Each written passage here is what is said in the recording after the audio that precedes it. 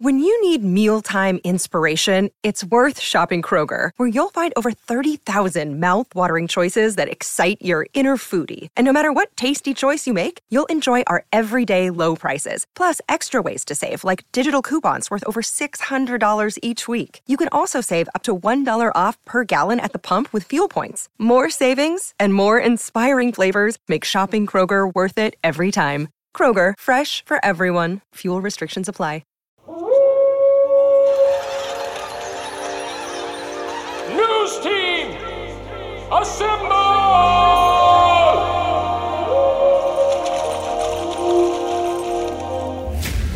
It's back and bigger than ever. It's the unofficial 40 from Soonerscoop.com. Now, here's the entire Sooner Scoop crew.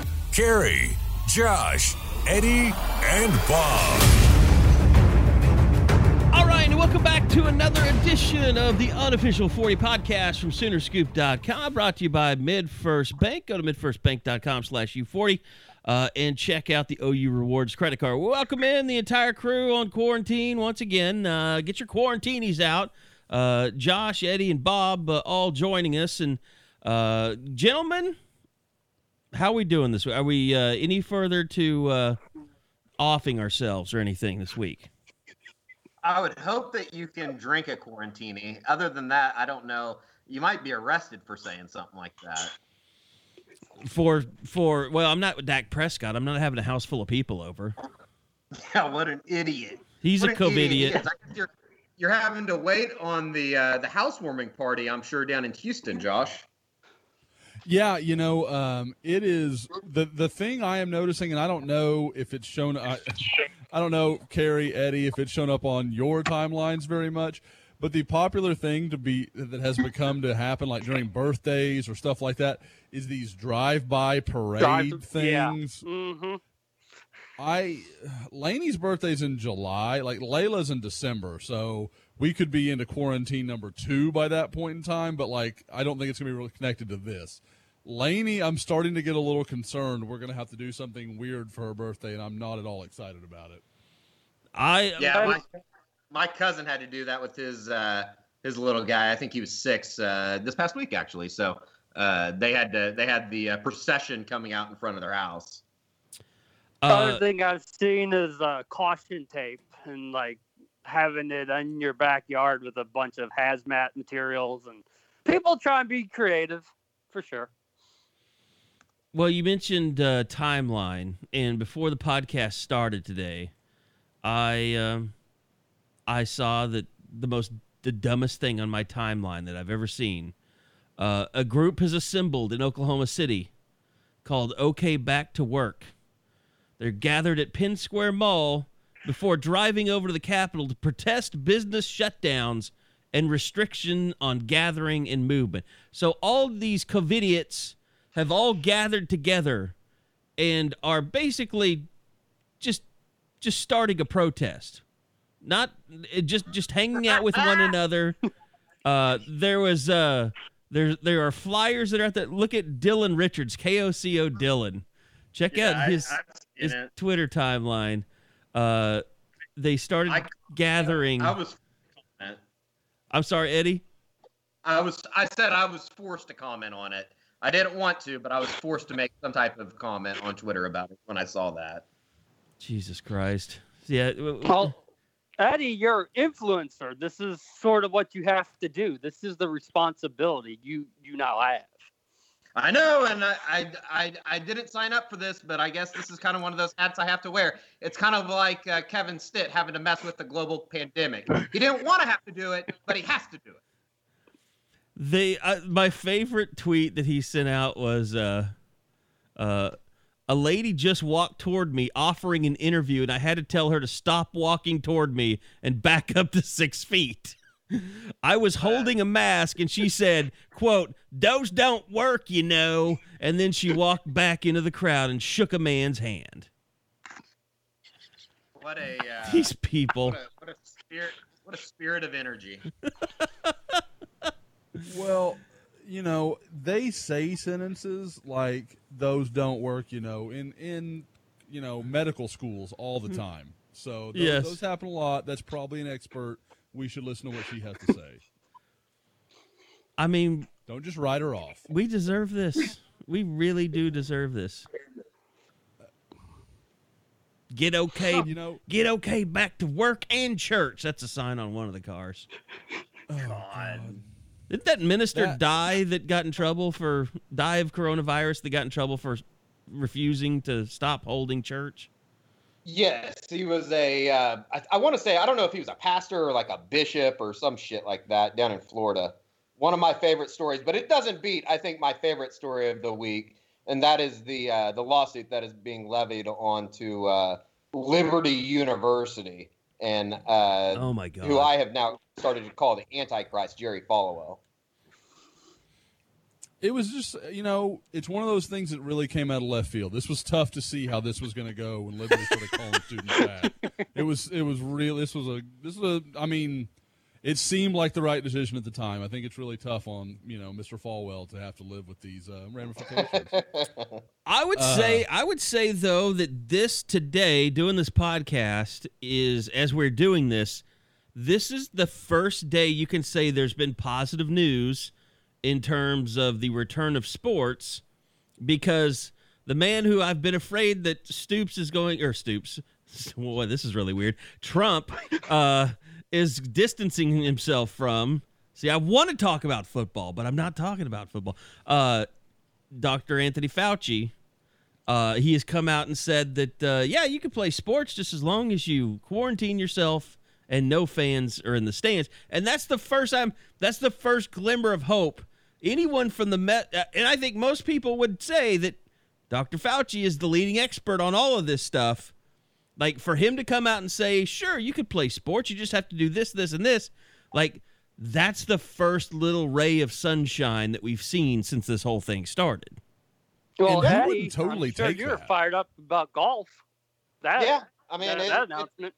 There's at least some light at the end of the tunnel, if you will, and I think that, I certainly don't think that it's I'm 100% in the group of people that, like, don't ruin this for everybody. We've been headed in such a positive direction. Let's not have a relapse as a country, for a lack of better terms. But it does seem like, Vice President Pence met with, I had never heard of the College Football Management Board until this morning when that came out. I think Caitlin Collins or somebody reported that Pence and them were supposed to meet. And I guess it's just the 10 athletic directors plus the Notre Dame commissioners.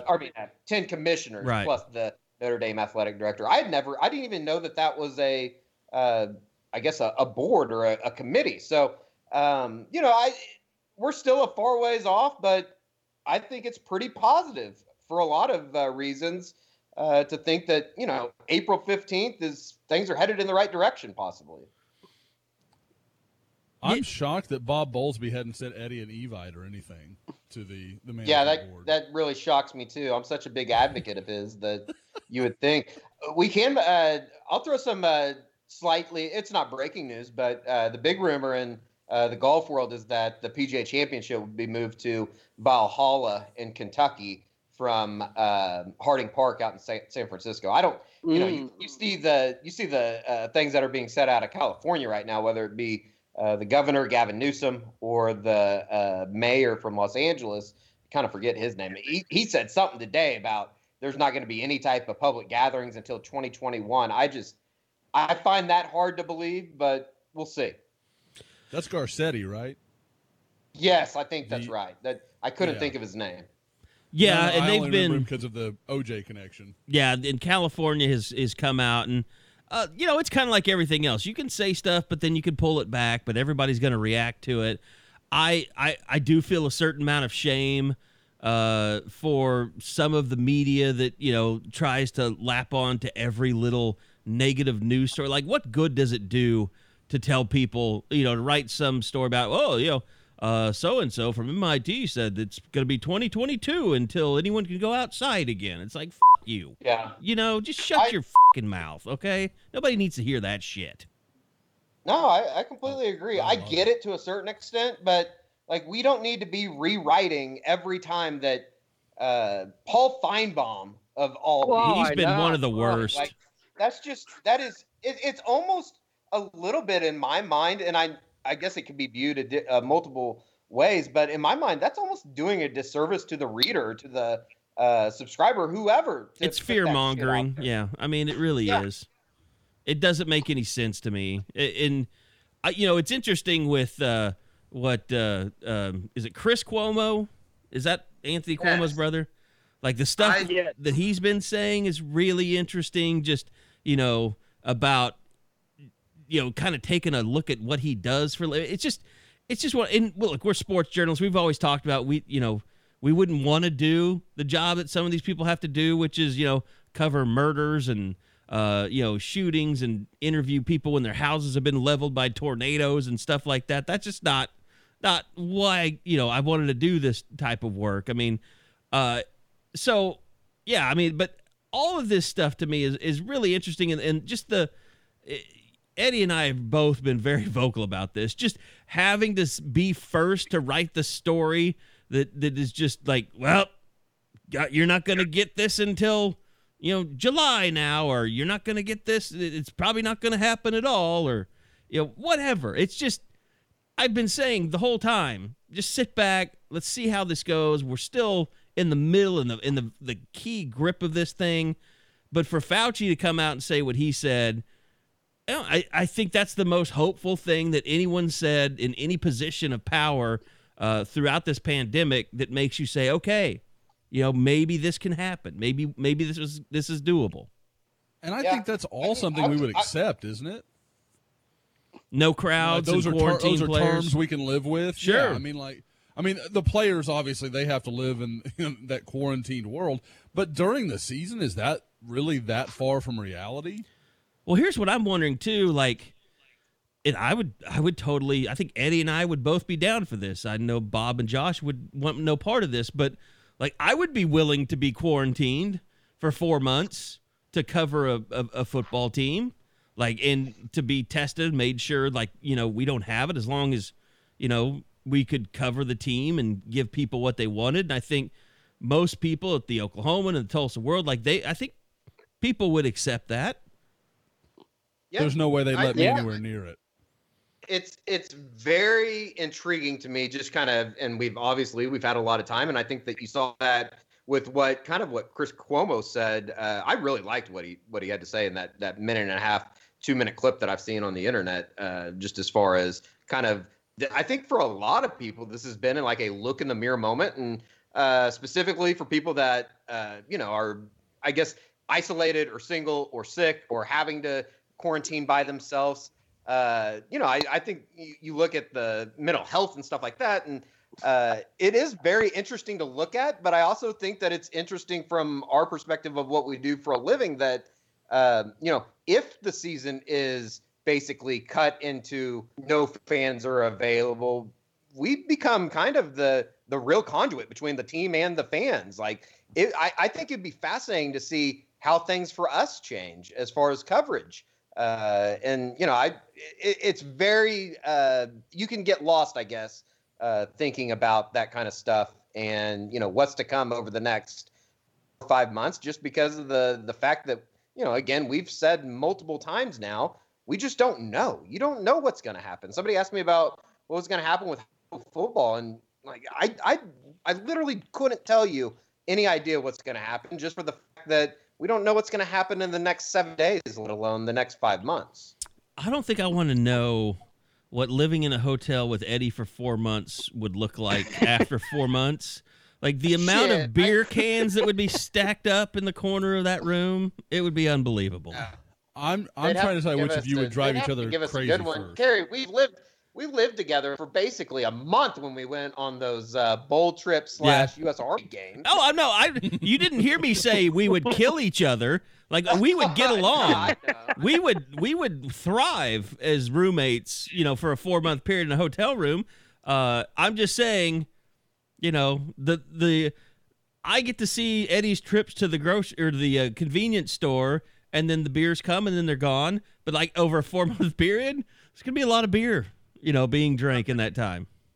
Yeah, I would think so. I would also hope, if we're being quarantined, we can possibly figure out a way to get our own rooms. Just maybe. It's going to be pretty damn expensive to stay in a hotel for 4 months. Well, in my mind, I don't the see a NCAA 2-room situation.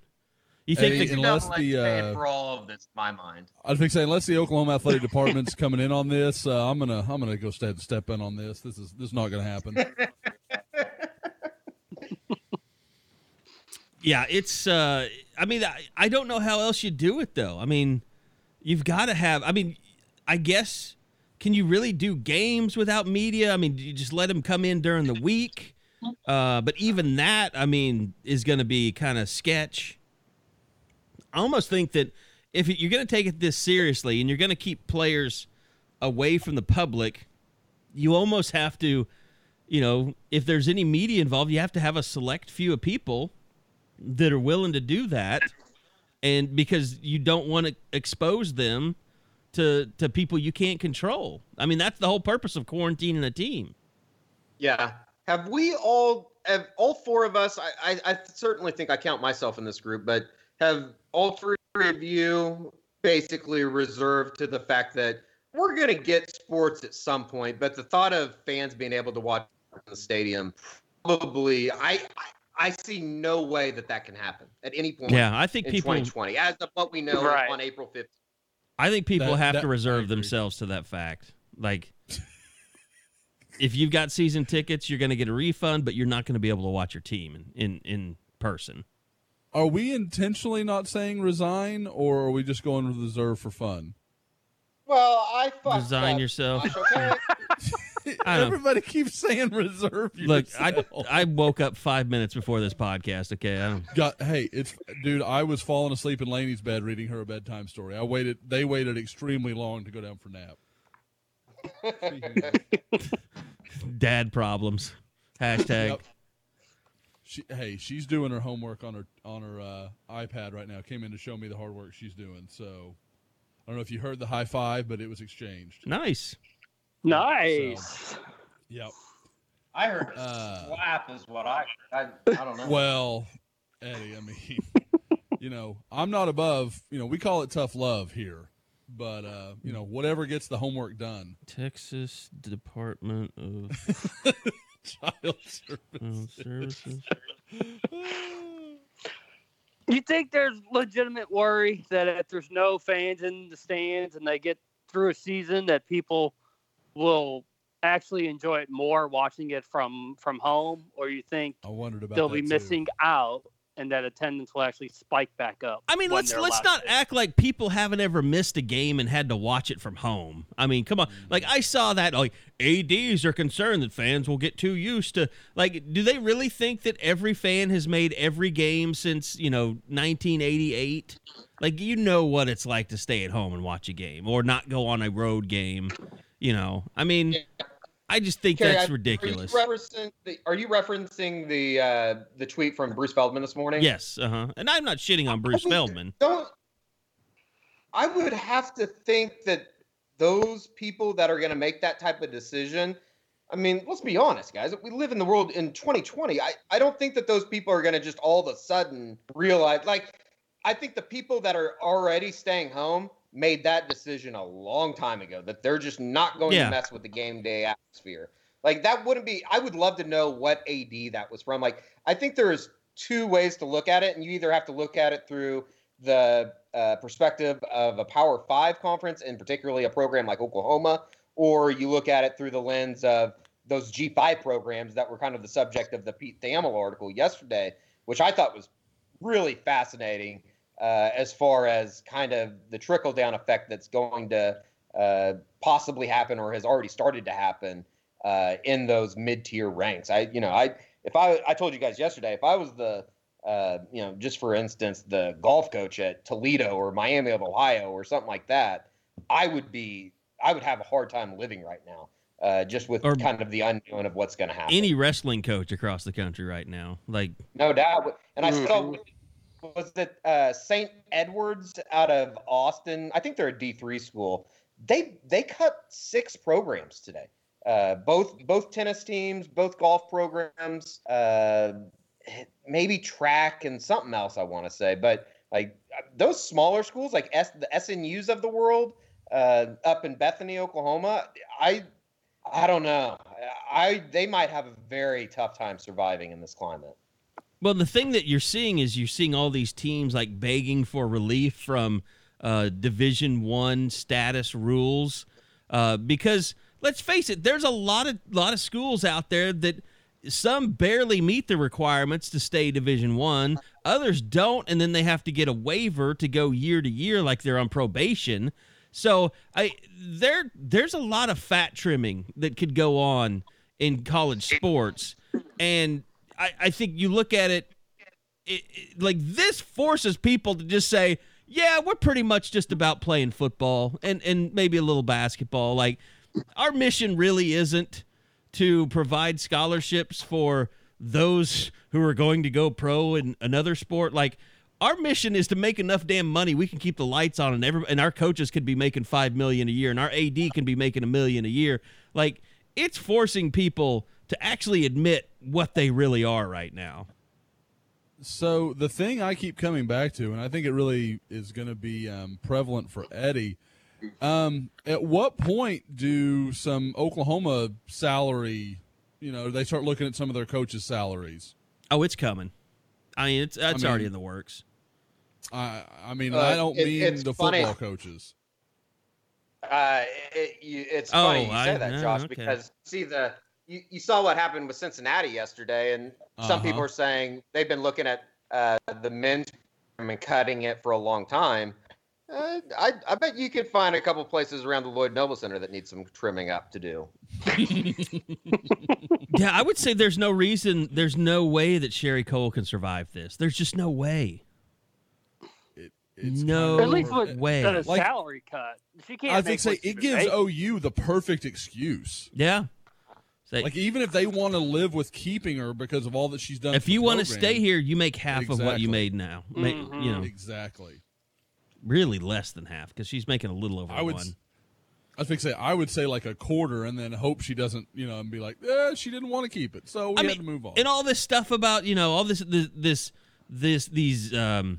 inches that women have made in terms of women's coaches, like, it's just like the WNBA is subsidized by the NBA, and it's like you use this whole, Title IX university, utopia kind of philosophy or whatever to say, well, women need to be paid on an equal basis. It sends such a terrible message to the community at large. No, the message is you should be paid what you deserve to be paid and what your program can actually sustain. And it's not just Oklahoma, but I would say the majority of women's basketball teams are paying their coaches more than they'll ever bring in. Regardless if you're Baylor, if you're UConn, your coaches are making so much money that it's a losing money proposition. I would think I would be interested in UConn. I wonder if they can support what they pay Ariema. Like, I don't know what There's he gets no paid, way. I wouldn't but, think. it's rabid there, though. They have routinely 6,000-7,000 people coming to games. But just like the WNBA, you're not charging what you're charging fans to go to Kentucky games or Kansas games on the men's side.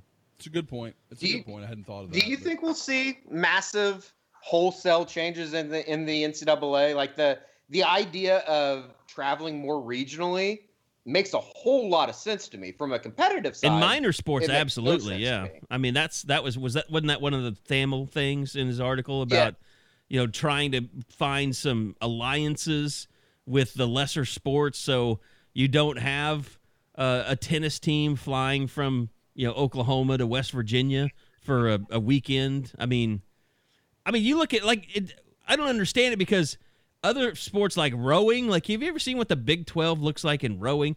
Like, North Dakota State competes in the Big 12 wrestling championships. I mean, it's bizarre. Yeah. It's like, Denver University Gymnastics. of Denver. Yeah, there's all sorts of weird affiliations. yeah. So, I mean, it wouldn't be that abnormal if you're abnormal if you're. I just eddied myself there. Abnormal if you're in athletics to say, yeah, we have to change, who our opponents are, who our conference is for tennis or soccer or whatever. Hell, even women's basketball. Yeah, I think you would say, okay, we know we can at least break even at worst on men's basketball, and obviously college football is a huge moneymaker. Those can operate as normally. And then, Oklahoma's schedule in men's tennis might be UCO and Oklahoma and, Oklahoma State, whatever. I mean, whatever is regional and feasible. But this is where the NCAA has put themselves. I mean, they're the ones that have done this to themselves by trying to treat every other sport like it's not responsible for its own revenue stream, and just allowing so much money has been coming in from football. It's allowed them to subsidize these other sports, and that's just been the way they've gotten used to doing business. And now you're sitting there saying, this is happening, this pandemic's happening, and you have to ask yourself, oh God, what if we don't have football revenue? Your whole system is so screwed up that you have to look at changing things on a systematic level across the board, across the country now, to finally figure this thing out to where you're running it, and it can sustain itself. And some of that is on them, but I mean, isn't some of that just Title IX? I mean, like some of it was their hand was forced a little bit. Sure, yeah.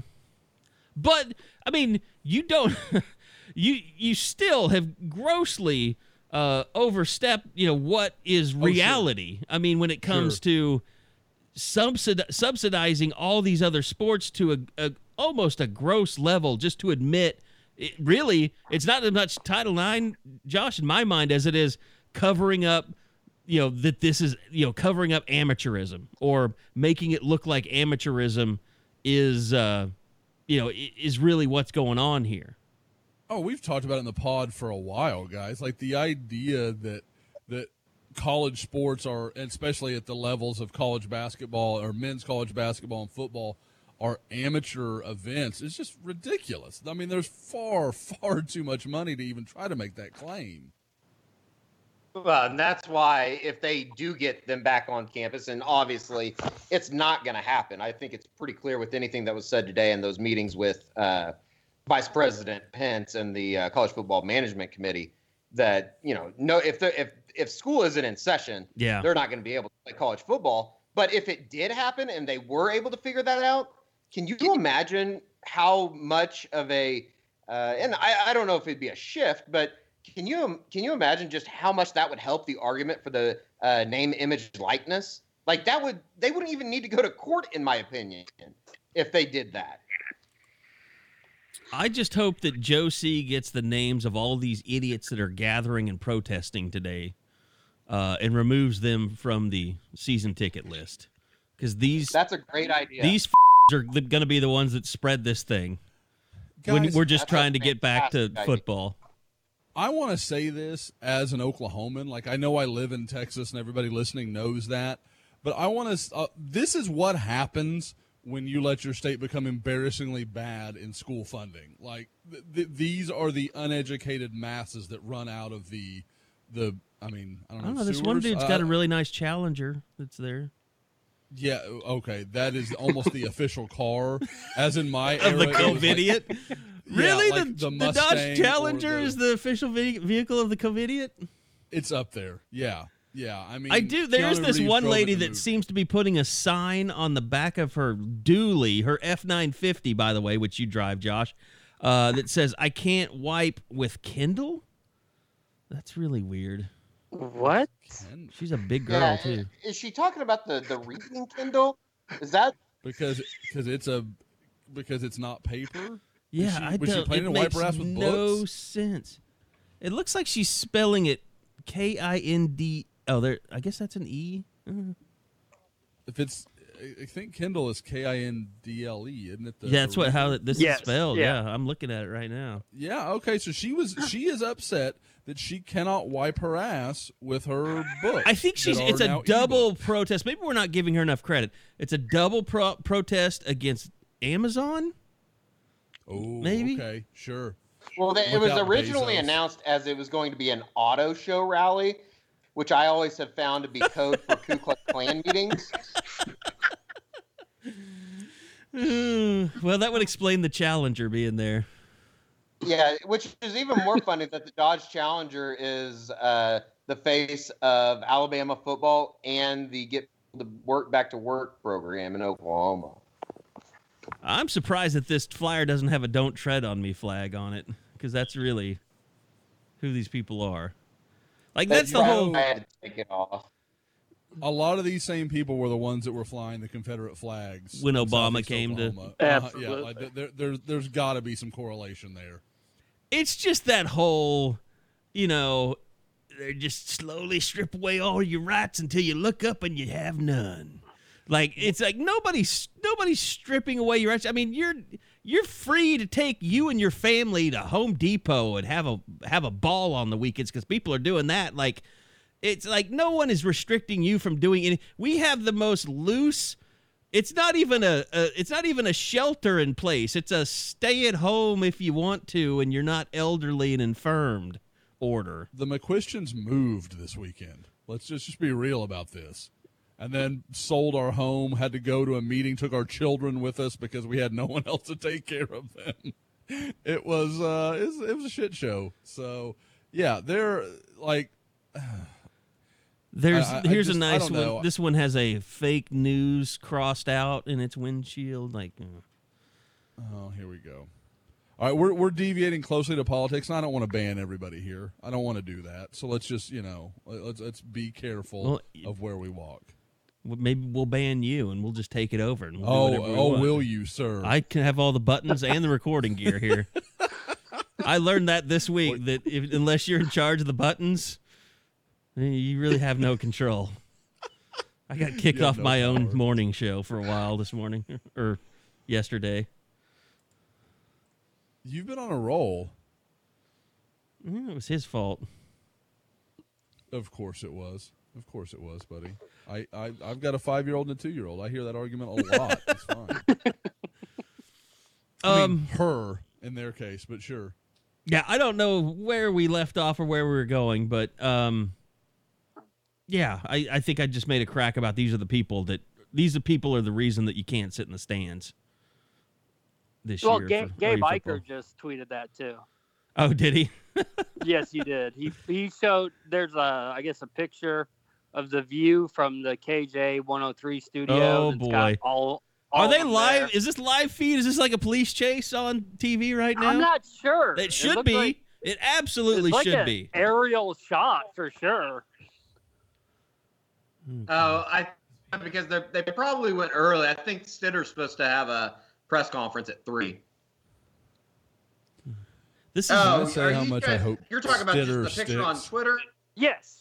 Oh, okay. Yeah, okay. I got you. I just flipped on TV to see if they were. it was somebody that just took a picture from the studio across the street into the parking lot. Oh, okay.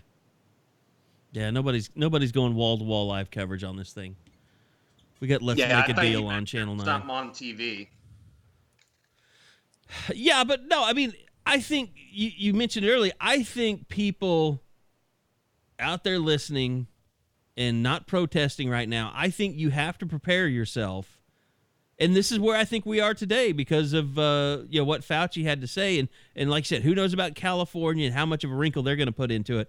But prepare yourself if you don't already realize this, but you're not going to be able to watch football in person this year. You're not going to be able to travel to away games. I mean, you're just not. Yeah. But I think you will have football. And for that, it will be interesting, but it's a hell of a better trade-off than in a month and a half. Hey, guess what? There's no college football this year. You have no sports for 2020. Like, I think everybody would agree with that. And I also think it's not dependent on someone, like, having a vaccine is not going to be the key, I don't think, to playing or not playing. But then again, I mean, you're probably going to have, like, that is if golf comes back, if Major League Baseball comes back, and you don't start having teams, like if teams come back for golf and baseball and like coronavirus starts spreading within the players, that's going to screw everybody. That'll screw your football season up. No. Because Rudy Gobert set this thing in motion, and if the Rudy Gobert thing happens all over again, we're all screwed. Are they going to be teaching like Rudy Gobert in like history books? It? I'm sorry, you two were talking at the same time. I thought we all think it's Gobert. What if it was Donovan Mitchell that actually started it and he gave it to Rudy? No, I think Donovan Mitchell was so pissed. There's no way. I saw comments from Mitchell that was like, no, I was pretty mad at him for a couple days, and then once I realized it was. I would imagine that Rudy Gobert did something equally as stupid as when he wiped down all the microphones and recorders. He probably did some equally stupid stuff in their locker room. Maybe Rudy Gobert. Maybe that's all we have to do is contain Rudy Gobert. He started all of this in America, and now that he's contained and better and asymptomatic, then we're all fine. Well, no, Eddie remembers this. Rudy Gobert's a hero. He's the hero that saved us all. Remember that columnist in Utah that tried to write that story? Yeah, he's a hero, but not as big of a hero as the San Francisco 49ers are. They saved oh, my God. City. Go Niners. Saved an entire population. Kansas City had a pretty big parade, and that isn't the epicenter of the coronavirus, so I don't understand that thinking out in San Francisco. People have just either side, and we talked about this a little bit last week, but no matter where your political affiliation is, people have lost it on both sides. Oh yeah, and it's comical in a way, but it's also really sad. So it's really just it's a up situation. I don't think there's any other way to say it. Thank God for a little bit of recruiting here and there, because I don't know what I would do without at least some type of I guess escape. And we've got a round table coming where some of this, we're going to talk about some of this stuff, but it is notable that this Saturday was going to be the spring game if we lived in an alternate universe where coronavirus never happened, which is amazing to think about because we had a first couple of press conferences. We actually had a media day with Alex Grinch setting the scene for everything that was going to happen with his defense, even though I think we knew when we were talking to Alex Grinch, was that would have been the day before Rudy Gobert, right? That would have been a Tuesday. Yep. Mm-hmm. And like when we had the press conference with Lincoln Riley, like everybody was further back than normal, and we were all kind of like, "Oh, it's the coronavirus press conference setup," right? And I even said that to Lincoln, and he kind of chuckled. And it wasn't like we were being insensitive dicks or anything, but it was just I remember. I'm just saying that because we knew something was brewing, and like this was becoming a bigger and bigger thing. And I think, Tuesday we knew kind of like, okay, well, at least we talked to Alex Grinch, and because it was supposed to be just players on Thursday. And I remember thinking, like, as we were leaving, they're like, well, they probably want to keep the players away from us because that's who you're really worried about. And then the Gobert thing happened. And then everything shut down immediately. So, like, that's been almost, 5 weeks ago now since that happened? I mean, to think we were supposed to go through an entire spring session. Like, today or tomorrow would have been the last probably media availability we had, and then we would have had the spring game. It's just amazing and ridiculous and kind of sad that this is where we are, that the spring game finale was supposed to be this weekend. Yeah, well, it's insane. And if they would have done the schedule differently, what if we had photo and video for that first day of practice? We would have had our 15 minutes. Would have been a game changer for the site. It would have meant a lot. We wouldn't need any government stimulus package if that were the case. To see what some of these guys look like. You know how much a lot of people care about that stuff. You say that. Did I would have you see loved Shane to have had Witter some reaching spring for his football B-roll. toes? What'd you say, Eddie? I'm sorry, say that again. I said I would have loved to have had some spring football B-roll. That would have been fantastic from a video side. It would have been like, finding a Honus Wagner card in your grandma's chest or something. It would have been rare and valuable. Okay, wow, okay, like a chest of drawers. Okay, like what you think I meant, like her boobs? I'm with. That's what I would swear I was too. I was like, wait, what's happened? And then, no, you were the only one there. I wasn't there. I was saying it. You're like, oh, that's where I was too. No, you were the only one there thinking about grandma's boobs. Eddie said boobs. He was concerned. No, I said finding boobs. in there. That was me. Not good. Well, we know what kind of porn Josh looks at when his wife goes to bed. He's a gilf man. Hey, I've already been shamed for slut shaming my wife apparently last week, which I had nothing to do with. I did not do that. We're not breaking this up. I did not. Tiffany, if you're listening, honey, you were very virtuous. How many wives can Carrie Burdock piss off in 1 month? Well, you don't have to worry about mine. Are you just bending over and just saying, "Here, kick me"? Eddie, that should be we should do a whole pod on what Eddie's future wife what she's like, where she is right now in the world.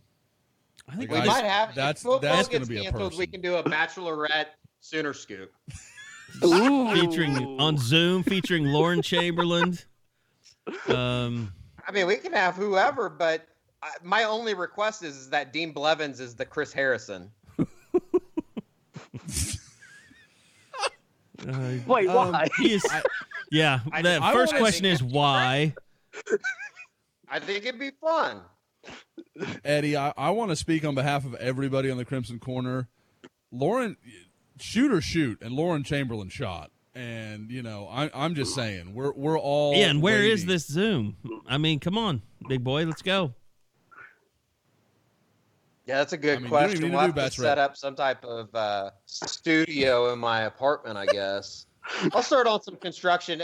Hey, if Kramer can get Merv Griffin's studio inside his apartment, we can fit a bachelor studio inside of this one. Well, Kramer found that in the trash. I know, and that's why mine's going to be even better because I'm going to make it. I'm going to, who else was a carpenter, Carrie? Jesus Christ. Yeah. Yep. She was the son of a carpenter. Well, to each their own. It was just Easter, you heathen bastard. Easter was canceled in my neck of the woods. You didn't go to online Catholic church? No, I slept till noon.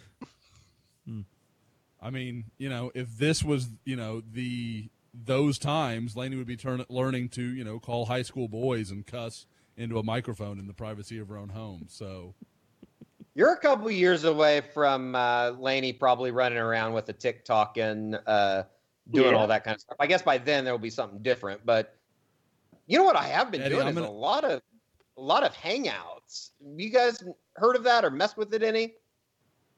I have one scheduled for Friday. But I haven't done one officially yet. Like Zoom, same thing, same difference. Yeah. It's actually pretty crazy how, literally the country is being, I guess, kind of everybody's hanging out on these apps. It's wild. Do you enjoy that? I mean, do you find it fun? It's better than just sitting alone and not doing anything. I mean, I don't know. I do enjoy it actually. It's not like it can't replace sitting around at a bar or something, but it's kind of fun. Josh, do you and your wife do you do like couples Zooms parties and stuff like that? That's what I was going to say. Like the last 3 or 4 weeks, my buddies, we've been doing Zoom chats, and then a couple of weekends ago, all the kind of girls in the group started doing one, and Tiffany went to bed too early the first night because, as I have talked about, Tiffany is a early to bed kind of girl. So, because she is so virtuous, but I'm trying to clear everybody's name here, Carrie. Okay, I'm not saying anything about anybody. That's right. Right. You sit over there in silence, sir, in your cone of shame. But the last week, so we had just found out we were going to close on our house that we sold. We ended up selling it earlier this week, but we both proceeded to get fairly drunk during the middle of these Zoom chats. She ended up finding me on the couch, like asleep at like 3:30 in the morning because I had stayed up till God. I don't even know when I got done with the Zoom chat. I just wasn't part of it anymore. So I had a really good time celebrating the house sale and Zoom chatting with my buddies from all over the country. So that was an enjoyable time. I'm afraid of the thing I'm afraid of is the Zoom chat, because I have a certain friend who is most likely to just put up gay porn as his background for the entire time because he thinks that's funny. There's a lot of that in ours. A lot of that. It's just enough. All right. And I have to take some credit for it. Well, not credit for it, but Blame. I'll own my blame. Yes.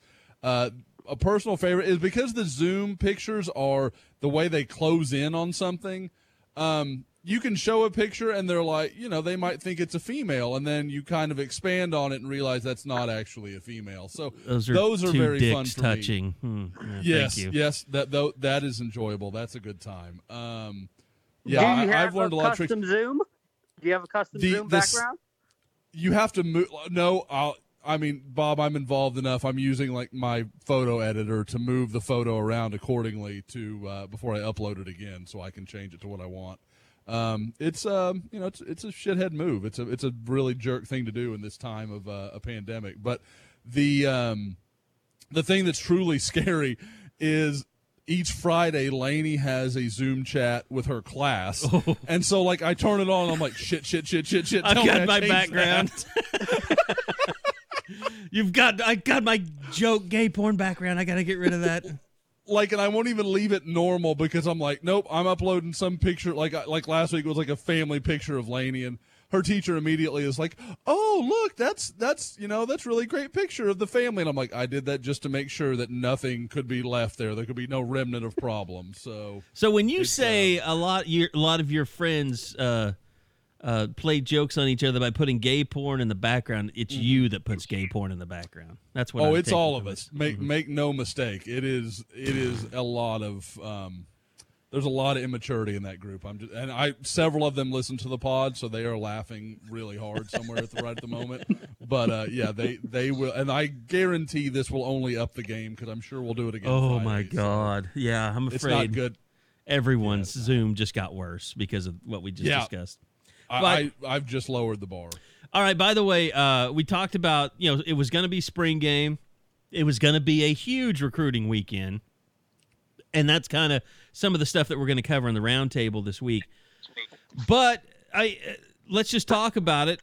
Recruiting wise, a lot of, again, coaches at home doing what they can do, offers here and there. But how much of this weekend, not just missing spring and missing the spring game, but how different would life be this Sunday compared to what it's going to be because of the loss of the spring game and the Baker Mayfield statue reveal and kids coming. I mean, would this have been the weekend where you could see somebody like a Caleb Williams, if he was gonna commit to OU, he would have made it this weekend and he would have tried to put pressure on other players to commit and make kind of a snowball effect out of. I mean, would this have? Is Lincoln Riley missing out on the big snowball weekend that probably would have happened? Do you think? I definitely think so. I mean, Bob can absolutely weigh in, but that was my feeling, is that was the plan. I don't even know if it had come to, where Lincoln's sitting down and having that conversation with Caleb Williams. Okay, we want you to do this. You're going to tweet it out when you land, and we're going to do this and this to make a bigger deal of it and make sure, and then we're immediately going to get you around Mario Williams and whoever else was going to be in that weekend to really try and sell the whole thing. But I do think that was what Oklahoma was hoping would kind of start to take place. But, it's never going to happen that way. And that's the question to me. I know Bob's talked a lot about how long can you let Caleb just kind of go on as uncommitted and hope that means something and hope you can help that sell to other recruits. To me, it's as much about, guys, I don't know how, like, what are you waiting on? And if so, when do you think that's all going to be better? I mean, everybody's telling you there's not going to be any huge group meetings for a long time. At some point, you're going to have to accept that you're just going to have to do this. And frankly, guys, I think this is the perfect time to commit, because what other news is there in the sports world? You're going to get you're going to be headline news on maybe SportsCenter if you're a big enough guy, because there's nothing else to talk about. Exactly. That's why it's, I've talked about the last two weeks, but it's not stopping these other schools. Heck, right before we went on, our favorite defensive end from the state of Florida, Tunmise, ended up picking Tunmise Adelier. I got you, Bob. He ended up picking the Buckeyes. The Buckeyes have had no trouble picking up one big-time commitment after another during the last month. I mean, there's no reason why OU shouldn't be at least trying to push to do the same. I mean, I get that these kids probably had their own sort of plan, but with the way it's set up, there won't be a Champ U barbecue. There's not going to be anything that happens before the season. So all this stuff that you had planned that you wanted to go down, it's not going to happen like that. But this class has got to start rolling, and we know there's so much that's going to go down. They've got so much stuff cooking, a lot. It's all positive, and people are going to be so excited. But the longer you wait, the more you start to wonder, how can you keep building off of that? If you wait too long, will you get that bump that you would expect? Because that's what we're seeing from other schools. I mentioned the Buckeyes, but you had to see what Penn State has done in the last week. There's no reason to not get this ball rolling, especially with certain kids, and that we know for sure there's two eyes still out there. What are you waiting for? Tunmise, that's all I don't care how to say it. I never had to learn it. Never had to learn it. And Josh, you can't even think about you can't chide me for it. No, it's fine. Like, I mean, honestly, this will be the last time he probably ever gets discussed in this podcast. Don't you think do you really think that that's where it's going to end, though? I mean, like, isn't it likely? Because all these schools, and people have asked us about this, and, it's like, are any of these commitments, I mean, are they less legitimate than they've ever been? Could you see more schools just kind of pulling the, like, oh, we really don't have room for you when this is all said and done? Just because of the climate, because everybody's offering everybody so they don't miss out, because no one can do in-person evaluations. Nobody can get kids on campus. It just seems like we're living in a world of recruiting right now where you can't really believe anything or can't really place a whole lot of value in decisions that are made right now. Well, if they don't change the recruiting calendar, then I think you can still rely on things. But if there's still early signing day in December and nothing gets open until August, I mean, that's just going to be a mad rush, and these kids aren't going to have all the time in the world to go to the schools that they want to see, and the schools aren't going to be able to pick and choose because they're going to be planning for an abbreviated or whatever kind of season that they're going through. They're not really going to have the time to go through the in-depth recruiting process. But I'll be curious to see is if this drags into August or September, do they do away with the early period for this year because of the fact that no one could go about their business in the usual way, evaluating for the coaches, making visits for the recruits. And it would just seem like you're kind of forcing them all into time trying to make a decision when they didn't have the resources, the information to do it the way that it needs to be done. But I think once kids can start going to campuses, that a lot of these kids are going to be looking at it like, well, I committed before I could really go anywhere. And so when things open back up and kids can start taking visits, I'm not saying just to the coaches, but I think the players too, like, I think they're just going to, at some point, they're going to be like, well, I committed at a different time. The world was closed off and I couldn't really look at all this stuff. And now that I can get out and meet these coaches and who knows? I mean, maybe some of the coaches right now are being lazy and then they're going to start putting the full court press. I mean, there's so many variables out there where I almost think that none of this, well, not none of it, but a lot of it won't really matter. from what we're seeing right now. What is Ohio State doing right now that everybody else isn't? Seriously, like they are recruiting at a much different level than everybody else. Is it just the flat out obvious that they can offer something that simply put, other schools can't right now, and that's the track record of putting a bunch of guys in the league? Yeah, I mean they're going to have two of the top 3 picks in the draft next week. I mean, that's not going to hurt. And I feel maybe they're willing to accept the commitment instead of like waiting around for a special moment. I mean, these kids are saying, "I want to commit," and say, "Yeah, do it. Go ahead." We don't have to make a big deal about it. You doing it is enough of a deal that it's going to stand out. Yeah, I mean, you look at it. I mean, look at the positions that they are getting commitments at. I mean, defensive end, Tamiche.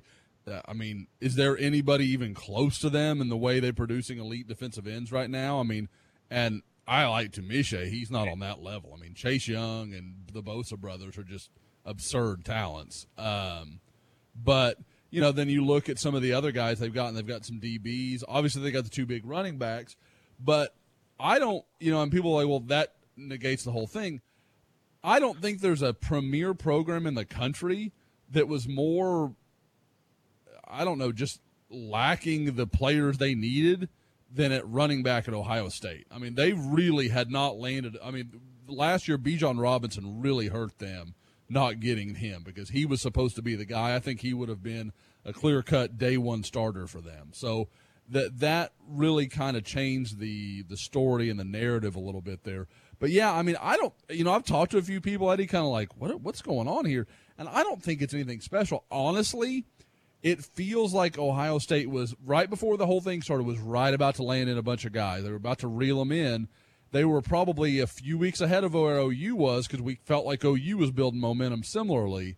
And they were close enough to the finish line that a few guys jumped on. Well, then everybody, like we were talking about, everybody sees these guys committing. It's so big and bold because it's one of the few news stories out there right now. When you see, Evan Pryor commit, you see Travion Henderson, you see Adelier, you see all these guys are reeling in.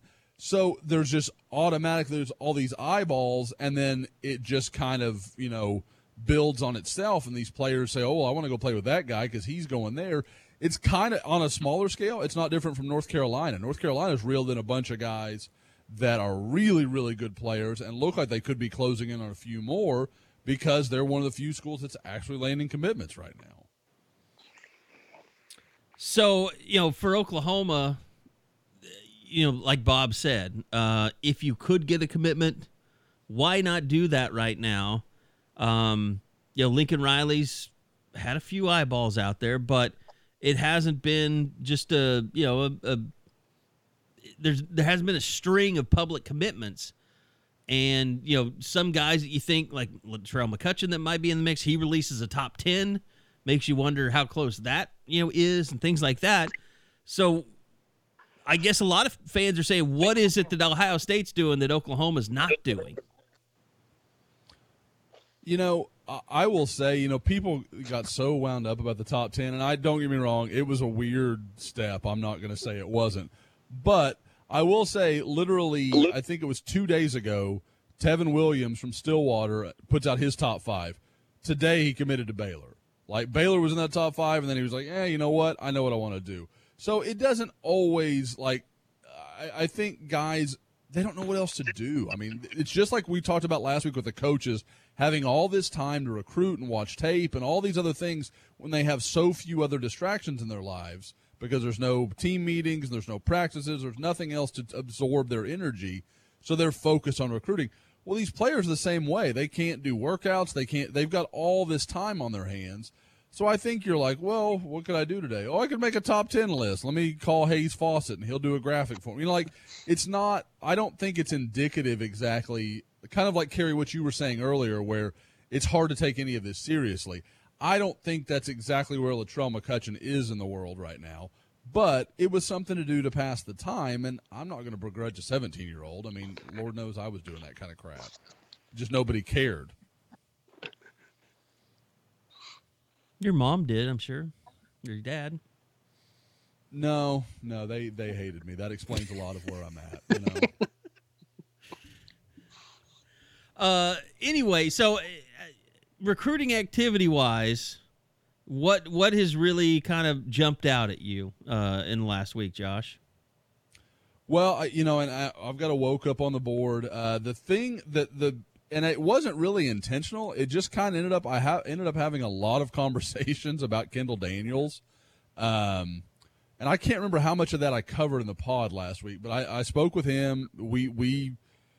I got the impression that Clemson has really made a run in his story. I think Brent Venables is leading the charge there, and I asked him. I kind of was joking. I was like, "How many times did Brent mention Isaiah Simmons?" I was like, "Tell me, was it more or less than 20?" And he was like, "It's about that." And I was like, "Yeah, that sounds right. That's what I would do too if I'm Clemson. You know, that's the name I'm going to just hit you over the head with." And talking to some people, I get the impression that Oklahoma has really, and even, a little before the Clemson thing, but over the last month to month and a half, has really turned the temperature up on him. They're making him a priority guy. This is the guy we want. And I think they know that you go and land this guy and you beat Alabama, you beat Clemson, you beat LSU. I mean, you beat all these A&M's very actively involved in his recruitment. So I think it's going to be very hard for any school to come in and take him away from Oklahoma. He's very close with his mother. He has familiarity with OU. Really talked to me about he and Brian Odom having a good relationship that's just really long past football. He's like, we don't even talk about football really. It's my family, what his family's doing. We have a connection that's better than that. So I think that is kind of a good sign of where he is with OU right now. But he's still talking about taking his 5 official visits. He was going to do them kind of over the spring and summer, but now it looks like he's going to push that back and try to work it into the season. We'll see how that goes. I mean, we don't know what that's going to look like. I think he's one of those guys that it is an advantage for Oklahoma because he is in state. He's most familiar with OU. And really, it looks like he's going to get one shot to look at any other school he wants to look at, and that's going to be tough for anybody to play that much catch-up.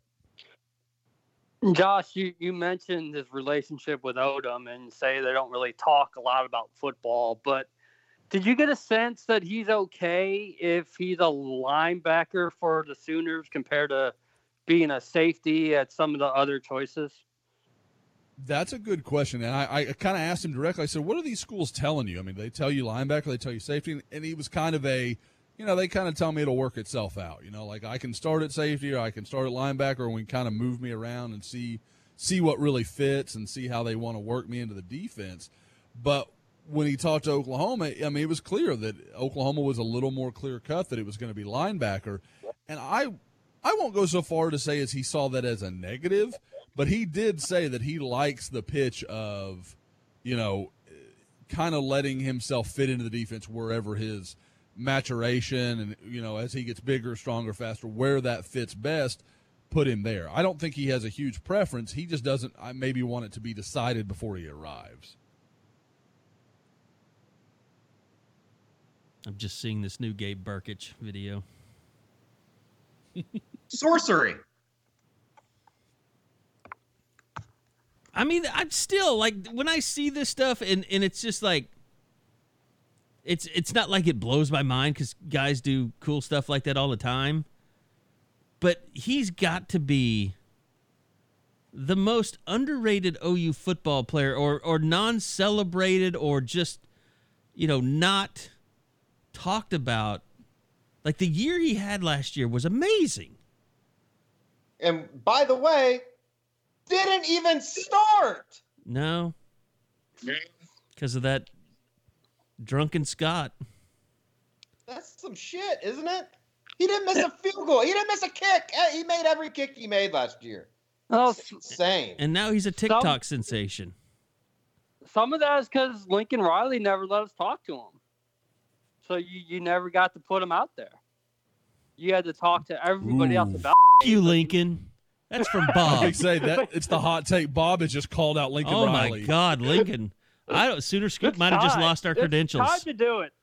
Yeah, no, we only got to talk to him after the Big 12 championship game against Baylor. But part of the reason Lincoln always said he didn't want Gabe to be out there and mess with his concentration. I don't know what he really meant by that, but I mean, that's the thing. If you don't get to talk to him, it's really hard to kind of illustrate what that type of season that he just went through, because it was incredible. I just lay claim to Gabe Burkich for the answer to this week's roundtable question. Who would we have been talking about the most coming out of the spring game if it happened? It would have been Gabe Burkich. So you're calling it Gabe Burkich would be the first kicker to be in the Heisman Trophy conversation next season? I mean, hey, shortened season, a kicker could have a bigger impact. If he is not on that goddamn Lou Groza Award watch list preseason next year, I am going to raise holy hell. He was 16 of 16. He was a finalist for the award this year, right? Or a semifinalist? Semifinal. He did make the final three, yeah. I'd have to think that it'll be on the preseason. I think if you attempted a field goal in the year before, you're usually on that preseason list. The way hot takes on the watch list. That list jumped the shark for me when Taylor McNamara was on the Mackey preseason list after catching one ball the year before against Bama. Yeah, but some of that you just have to be like, okay, well, they had all these other tight ends that, like sometimes just reputational. Like you would have thought, like, you would have had a left tackle on the Outland preseason watch list just because of all the left tackles before. Unfortunately, they didn't really have a left tackle last year, which, that would have been, Stacey Wilkins, that would have been somebody we talked and just obsessed about every time we talked to Bill. Bill Bedenbaugh would probably punch someone in the throat because we asked too many Stacey Wilkins questions this spring. Oh, that would have happened. And I'd have been like, I want to hear more about Stacey Wilkins. He would have assaulted somebody. I'm like, I still need more. Or just, moving guys around, seeing what happens. I don't know. It doesn't seem ridiculous to have a discussion about the football team right now. No. I like the break from, like, everybody listening to this, us that are part of it. We're living this crap every day. Like, it's nice to talk about something that has nothing to do with this. Yeah, it's kind of like yesterday with the whole, the playoffs expand and be like, there's a lot more important things going on. Yeah, I get that, but it's a nice diversion for once. Now, I'm with you on the constant storylines of what will or won't happen with football in 2020, or can they get it back? We don't have any answers yet. Just calm down. You know what was interesting to me yesterday is, they've started having the jump again, and everybody's at a different location, but they kind of figured out how to do it for broadcast purposes. So it's back.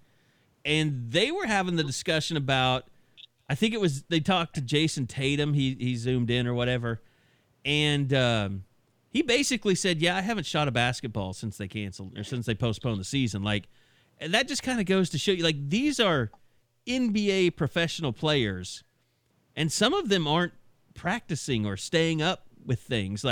It made me think, oh, God, college football, the level of play could really be in trouble. If NBA players aren't shooting basketballs during their break, when they are definitely most likely to come back. And Boston would be in the playoffs. They would be, they're a contender. And one of their best players not even taking shots at a basketball hoop. I say all four of us send Carrie, we're going to do this like a silent auction.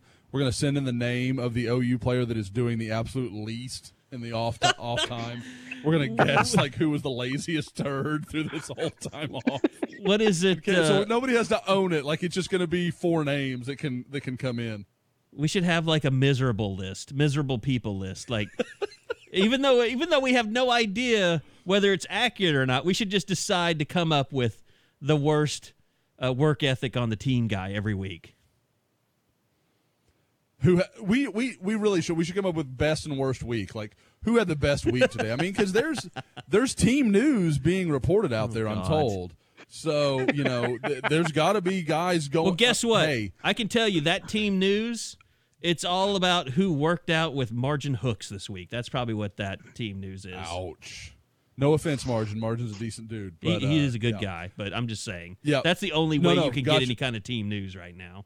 Got you completely. No, hey, it's like the motivational speakers tell you on every single motivational speech you've ever heard. You're getting better or you're getting worse every day. Which one are you being today, guys? And we'll do it weekly. We'll judge everyone. We can come up. Eddie would love to come up with like motivational videos and stuff. And we could Eddie as a John Gordon would be amazing. We could get like just pictures Eddie and play sad music of guys dropping passes and stuff during games. Just break out that B-roll. I'm already working on it, believe me. Oh God, we've created the next monster. Mm-hmm. Yeah, that would be a really good, funny series, Eddie. I'm looking forward to this now. But yeah, Who do you have more dropped catches from, Eddie? A.D. Miller or Dahu Green? Like Eddie, what you could do is take the Spencer Rattler stuff of him like throwing balls behind his back and stuff and be like, are you getting better or are you just screwing around? Are you throwing random jump passes in the field? It might be just Monday press conferences of Jalen Hurts just strewn together with sad trombone music. Did you get to a point, Eddie, can you believe you're at a point where you miss Jalen Hurts press conferences? I'd rather see the football season canceled than sit another Jalen Hurts press conference. I have to say, I mean, NFL draft, we could touch on that a little bit because that's coming up. By the time we pod next, that will be getting underway. You still see, a lot of stuff with CeeDee Lamb. A lot of people have kind of tabbed him as a Raiders pick. But, man, the stuff with Jalen Hurts, it's just like, how blessed a life has that guy lived? I mean, I'm sorry, I'm not trying to shit on him, but he continues to get the benefit of the doubt no matter what happens in his career. Like, I'm sorry, he's just not a second-round draft pick at his quarterback. And, like, people talk about him like he's a good comparison to Lamar Jackson. He's not. He's not that quick twitch guy. Like, he is a bull in a china shop compared to Lamar Jackson. It's taken in the wrong context every time, but I guess the only way to come out and say it is I don't think that his teammates at Oklahoma like the guy. Like, and I think that is, I know it was an unprecedented situation, and I know it sounds like I'm shitting on him, and I guess I am in a way, but I think that says something. I don't know what it is, but I think it says something, and I don't know. He left a bad taste in my mouth. Pause. Wow, that sounded bad. But I don't know. I have a hard time, and it's kind of up in a way, but I just have a hard time pulling for the guy, and I don't know. I think that's a personal, almost vendetta against the guy. I don't know what it is. And as Hurts has gone up, go ahead, Neville Bob. Gallimore has gone completely down. Yeah, that's a good point. Was he that bad? Did he just do that bad, and I just didn't notice it? I think the guys that look at Neville Gallimore kind of, they don't see it kind of how we see it, whereas throughout his entire career, like, the bad thing about Neville is the less he plays, the more productive he is, and that's a hard sell when you're talking about taking, someone that important as a first or second round guy. Like, I think people probably question why there isn't more on tape with him. And that's, I don't know if that's fair or not, Josh, but that's kind of the feeling that I get when people look at Neville Gallimore. Oh, I think that's exactly right. I mean, and I think, guys, I think the thing that you have to think about is we can talk about the great year he had this year, and he absolutely did. But look how, at times over the prior 3 years, he was non-existent. I mean, he wasn't terrible or anything. He just wasn't. You didn't notice him for any reason. Well, okay, I get that, you can say, oh, Mike Stoops, blah, blah, blah. He's playing a two-gap scheme. Well, that's going to take away a lot of potential suitors if he can't make plays in a two-gap scheme. Like, if he can't be useful and functional, which, you know, I'm not going to sit here and say I've watched enough of the tape to say, oh, definitively he can't do it. But it's not like OU's defense was playing well and certainly wasn't any good up the middle. Kenneth Murray was a totally different guy this year. So there's a lot to say that, okay, maybe there's only certain schemes he can fit into. Well, okay, you've narrowed your field of possible choices there. So I think that's part of it. My deal with Jalen Hurts, and I kind of have to keep coming back to this and I want this out there. I'm hoping this will get onto as many Colts broadcasts as humanly possible, because he keeps getting mocked to the Colts. It's just going to make my life. I don't know what I'm going to do. I don't know how I'm going to handle that as a Colts fan, because I've never had a guy on the team that I'm like, I don't think I like him. Like, I don't think I like him, and I definitely don't want him to be the focal point of my team's, you know, entire franchise. But what I will say, he reminds me so much of Tim Tebow, and I mean that in his style of play, in his level of athleticism. People keep trying to make the Lamar Jackson comparison. He's much more similar to Tim Tebow than he is Lamar Jackson, who's just a freaky, unbelievably gifted runner. The only runner I've seen like Lamar is probably Michael Vick and maybe Kyler Murray. Those are the three guys that can run like that. Hurts is a big, powerful running back type of runner. He's not a elusive, going to shake the corner in space kind of guy. That's not how he plays. And I also think Tebow got a lot of notoriety for his leadership and his virtues and all those things. And I feel like Hurts, it's become about that. And don't get me wrong, I think that gets overlooked some, but you can't just say he's a great leader. It doesn't really matter that he's not a great quarterback. Like, I don't understand that. Yeah, I mean, the one thing that I take from, you know, Jalen Hurts' year at Oklahoma is not just that he wasn't Baker or Kyler, but it's hard for me to escape the fact that, you know, he was replaced at Alabama for a reason. Tua was just a lot better quarterback. Just a much better quarterback. And Tua was a much better quarterback in a system that wasn't built around guys like Tua. I mean, it was built around guys like Jalen that were game managers that just didn't, you know, they didn't ask their quarterbacks to do too much. Like, go back to like A.J. McCarron. I mean, like, even before that, you know, they had quarterbacks that made some, you know, big plays here and there, had great receivers around them.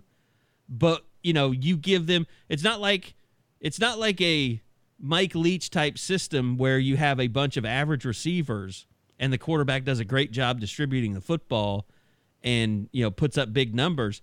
Like, Tua was a guy that came in and finally allowed Nick Saban to kind of loosen things up and become a throw-it-all-over-the-field offense.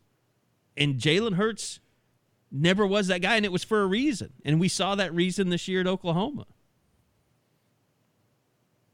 I just can't get away from that. They were young, but, I mean, you're talking about him as I guess that would have been his sophomore year. He's throwing to Jerry Jeudy, Henry Ruggs, Devontae Smith, all these great receivers, Alabama. And, again, I know they were young. They grew up with Tua. That's fine. But Nick Saban, in the middle of the biggest game of the year, took his experienced quarterback off the field to place a freshman with almost no experience on the field. That says something. Like, it's great that he's a leader and he took it on the chin and he came back and he tried to compete. Those are all good qualities. Like, I respect all of that about him. But that doesn't change that those things, as good as they are, weren't good enough to keep him on the field. That says something about what's happening on the field.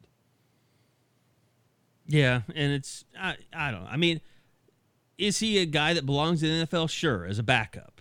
But like you said, if he's on your team, it's going to be a little bit of a circus every time your starting quarterback struggles, because everybody's going to believe like he's some magical answer, like Jalen Hurts is some magical answer.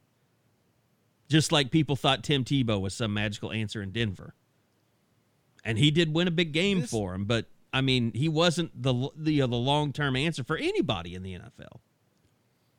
We talk about it being a copycat league, and that's what this is. Everybody's seen Lamar, and remembers, oh, well, Lamar can't play. So every guy that can't throw the ball well is now Lamar Jackson. I'm like, it doesn't work like that. I mean, it's the same deal when, people like, oh, well, Baker Mayfield's only 6 feet and he works fine. Like, that doesn't mean every 6-foot quarterback is okay. That doesn't mean Kyler Murray's like 5'9". That doesn't mean every good 5'9" quarterback should be a number 1 overall draft pick. Like, there's an overcorrection that people are like, well, I don't want to be the last one that everybody thinks is stupid. I don't understand how you can watch what you saw on tape and feel like, yeah, that's a guy I want to spend a second-round pick on. Are you saying Mason Fine shouldn't be a first-round pick, Josh? Who is saying that? That's what I want to know. There's one reporter. There's one. But no, Mason Fine. I mean, and I still get people that are like, oh, you should have recruited Mason Fine. No, they shouldn't have. He was a good player at North Texas. You guys don't understand how different that is. That's not the same thing. North Texas is a really good football team on their level that would have come into Norman and lost by 40. Well, I mean, to me, the only real big question left in the draft is how high Kenneth Murray goes. And I think he's done everything the right way. He's been fortunate, I think, in that, OU had a pro day. He didn't participate in did he do position drills at OU's pro day? I can't even remember. No, he didn't even do that, did he? Yeah. So he did nothing. And like the thing about Kenneth Murray is he hasn't done anything at all to hurt his stock since the end of the season. And it's just guys, did you listen? Oh, go ahead. No, and I mean, I'm just saying it's just like he's kind of been fortunate in that way too, I think. Sure. I'm a big Daniel Jeremiah fan. I was listening to his podcast, and he did a mock draft like with Peter Schrager where they just kind of went odd even, where one guy would pick the first pick, next guy second pick, and so on and so forth. And they were talking. They mocked Kenneth Murray to Philadelphia at like 21, which I kind of hope that doesn't happen for Kenneth Murray because all Philadelphia fans want is a wide receiver, and I don't care if he ends up being a Hall of Famer; they're going to hate that pick. But the thing that was interesting is each of them had talked to 2 different general managers who said that he was literally the best interview they'd ever done at the Combine. Like, just he was that outstanding and that impressive. And they both said, yeah, we've got him here at 21 in this mock, but we don't think he'll last that long. But that's always been Kenneth's strength. I mean, taking responsibility, at times taking bullets. Talking about how many times. Remember how many times he talked about, the number of times he watched the Rose Bowl back and this and that. But he still went out and had a very average year that year. Would you guys say? And I've never thought about it. I think it's just because we've had these 2 conversations back to back.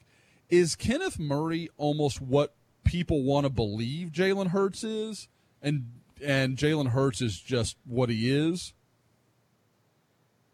I mean, I think Kenneth Murray is a freak of an athlete.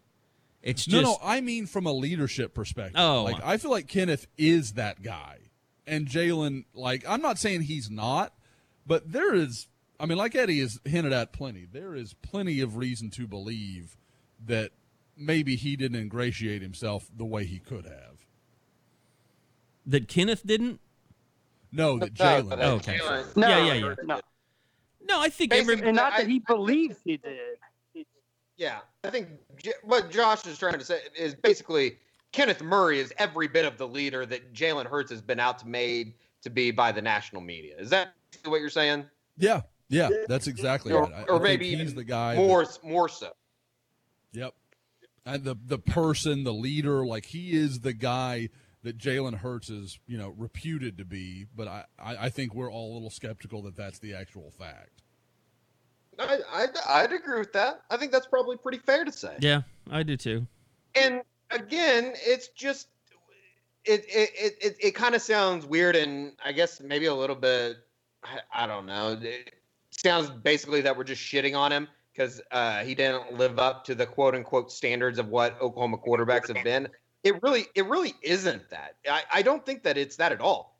He just as a person. And again, maybe that's a little bit of an incomplete analysis on my part because I don't know Jalen Hurts. We don't ever get to know these guys as actual people. Well, even if you had a lot of access to Jalen, 15 minutes on a Monday. Even if you had a lot of access to Jalen, I don't know that you'd ever really get to know that kid.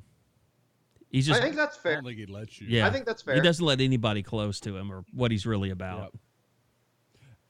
No, and I don't want my comments to come off like I think Jalen's a bad person. Like, it's not that. I just don't think he's quite what is portrayed publicly. And I think Kenneth is a guy that, like, I remember talking to him in high school. Like, this dude just gets it. I mean, like, he's wired differently. Yeah, and I just think that, look, Kenneth had a really good year. And a lot of that bad tape that we saw on him his first 2 years, we didn't see as much of it. I mean, he got better. And, whether that was I think Brian Odom had a lot to do with that. He obviously connected to him better. And I think just this sounds bad, but I think probably not having a loose cannon around like Curtis Bolton probably helped him a little bit. I mean, helped galvanize him as the leader in that locker room this last year. Because Curtis Bolton would just come in and undo any kind of team unity that there was, because he'd just speak his mind and say what he wanted to say whenever you'd ask him a question. Well, I think in a way, if you really want to kind of break that down, I think that goes back to the position coach. Brian Odom had a much better a much better feel for his players than maybe somebody like a Tim Kish, don't you think? Yeah. And in return, they probably got a little bit more respect around, from player to coach and coach to player. I think that's fair from what little we can glean from that, yeah. There's no doubt that Kenneth Murray had a lot more affection toward Brian Odom than he loved Tim Kish, and he never said a bad word about him. But he gushed over Brian Odom. Yeah, for sure. Well, think about how he could have worded that comment he made after the Peach Bowl. Like, I mean, he could have been like, I just loved playing for Coach Odom. This was one of the funnest years of my life. He didn't have, but I mean, best linebacker coach in the country, best linebacker coach I ever played for, blah, blah, blah, all this stuff. Like, it could have been much less direct. And I don't think it was a shot at Kish so much as, like, he just loved Brian Odom. I think the thing about Grinch and Odom, because let's remember, they were pretty much a package deal. I mean, Odom was coming with Grinch no matter what. They're both young guys that really approach the game in an old school way, but they're not afraid. Like, I think some coaches that have been in the business for a long time, they know that players have changed and the way you have to approach players have changed. But I think they kind of use kid gloves, knowing that they just can't be dicks to everybody. Whereas I think Grinch and Brent Venables was really good at this too. And Brian Odom, like, they can be a little bit old school because they know when to let up and when to let that new era of kid kind of be that new era of kid. Does that make sense? Yeah, and they know the personality of the kids that they're dealing with. They know how much they can take. They know when they need to push and when they need to rein it back a little. And that's just a credit to, those guys and how well they're in tune with today's players. And it shows up then on Saturdays with the way that those guys have been performing. You can tell that they've got that great relationship that maybe they didn't have in the past. And, when you've got that nice connection formed, you see that it just brings out the best in them. It's kind of like with Deshaun White. Like, he didn't play as much as you thought he would play this year. But a lot of that was them just saying, look, you're not doing what we need you to do, so you're not playing as much as you could be. Well, guys, you brought up Deshaun, and it made me think, do you remember last spring? Like, we were hearing the conversations like, I mean, it tells you how important this spring could have been for some players that had a chance to kind of take some playing time or whatever. I heard more buzz about White last spring than I did Murray. Like, I felt a little concerned that Murray was in some trouble. No, it's because Brian Odom, when we talked to him in the the pre-spring, he gushed about, I've never coached an athlete like Kenneth Murray and can't wait to get into practice with him. And then when we talked to him after that, he was always talking about Deshaun White, and he was never really pumping up Kenneth Murray. And to the point where I think I turned to Eddie at one point and I was like, do you think it's kind of weird that he never mentions Kenneth Murray anymore? I mean, I remember that happening. I think we talked about that on the pod. Like, I remember having, because I don't know that we had talked about it privately. I think you said something in the pod, and I was like, wow, that's gone even farther than I realized. Shit, I think if you could even go back and look, and obviously we can, but I almost remember one of us, and it might have been me, writing that Deshaun White would be the starter by the end of the year in one of our preseason roundtables. And if we did write that, I'll scrub it from the internet. Nobody will ever find it. But Eddie is currently searching. Eddie Ratto, Deshaun White, starter. Searching now. Well, it's almost like Odom was so confident with Murray that maybe he felt he never needed to bring him up again because he knew what he had. And now he had to see what he had with some of those other guys. He had to try to get the best out of them because he was still searching to know what could be their best. Yeah, I guess it was just different because, whenever we talked to Grinch, he would just say, well, I have two safeties. I have Delarian Turner-Yell and I have Patrick Fields, and nobody else is showing me a damn thing. Like, he was very honest and upfront about the safety position, and it kind of took a broken collarbone to show us that he was actually very right. He had no other safeties. Although the one thing we did get out of the spring is that they admired the hell out of Woody Washington for what he did in the Peach Bowl. I've gone on and on about that. He played well in that game. People only see the touchdown catches and don't realize it was just great players making great throws and catches. Like, sometimes, you just get beat. Let me ask you this. What's the percentage that Joe Burrow has bust potential in the NFL? I think it's higher than people think it is.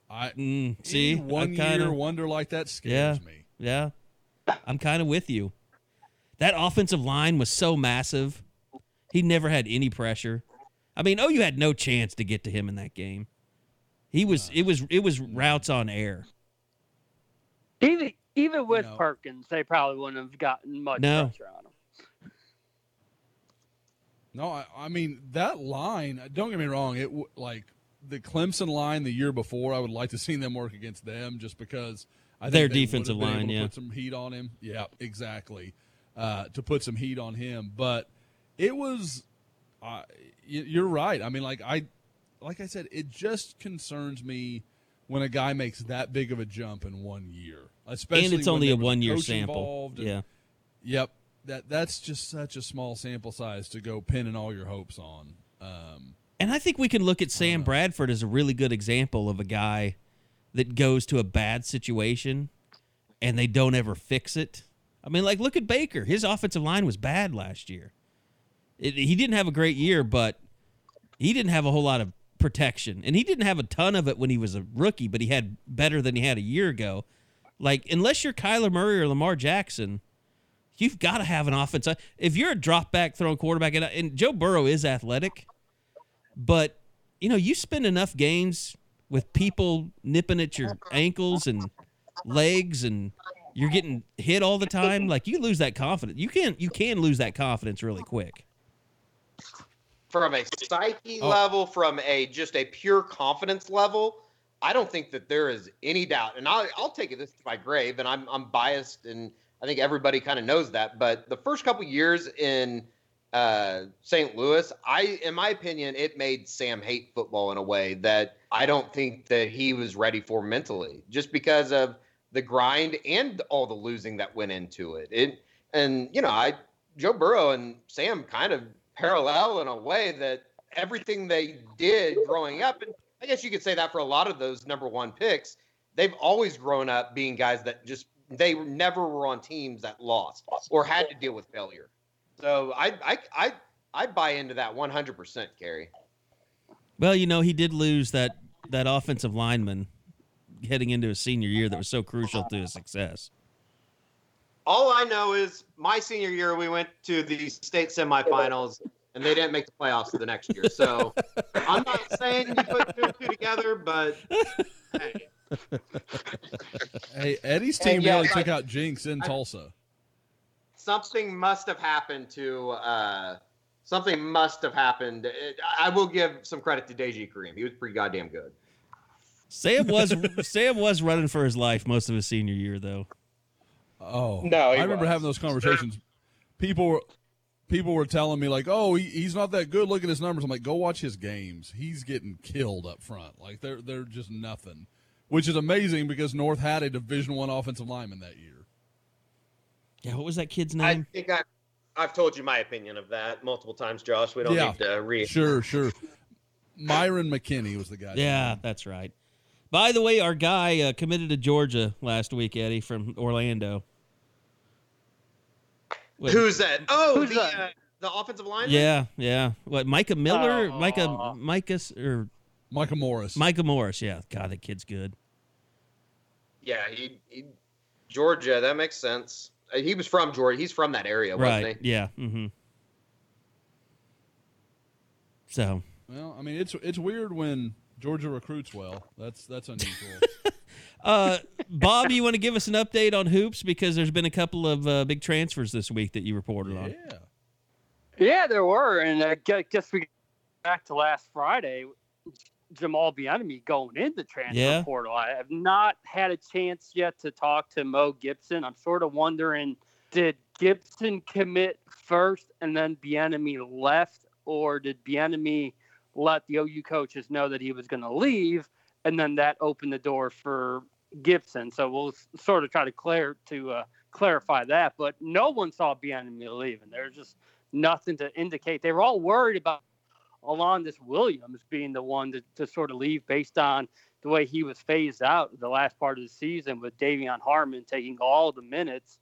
But instead it was Bieniemy, and that left 3 open scholarships heading into this week, and now they're down to 1. Like, they got Mo Gibson, formerly of North Texas, someone who scored 21 points against the Sooners when they met up in Denton back 4 months ago, and then got a bit of a project here with Elijah Harkless from Cal State Northridge, someone who averaged 10 points and 5 boards in Big West play, and you just sort of wonder if he can develop. He's someone that's going to redshirt for sure. There's no doubt about that. Even if they get that one-time free transfer waiver passed, it's not going to matter when it comes to Harkless.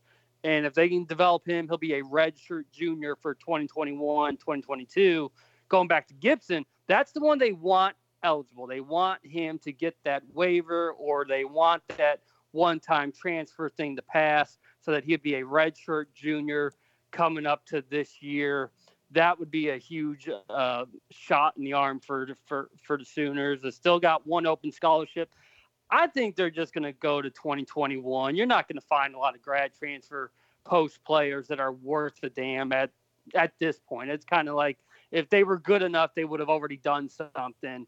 So I think they'll look to 2021. They want to get guards. They got their 2 guards, and now they can move forward and try to figure out how guys like Kurt Queth and Rick Asanza and guys like that can sort of make the next step in the post now that they've fortified their guard play.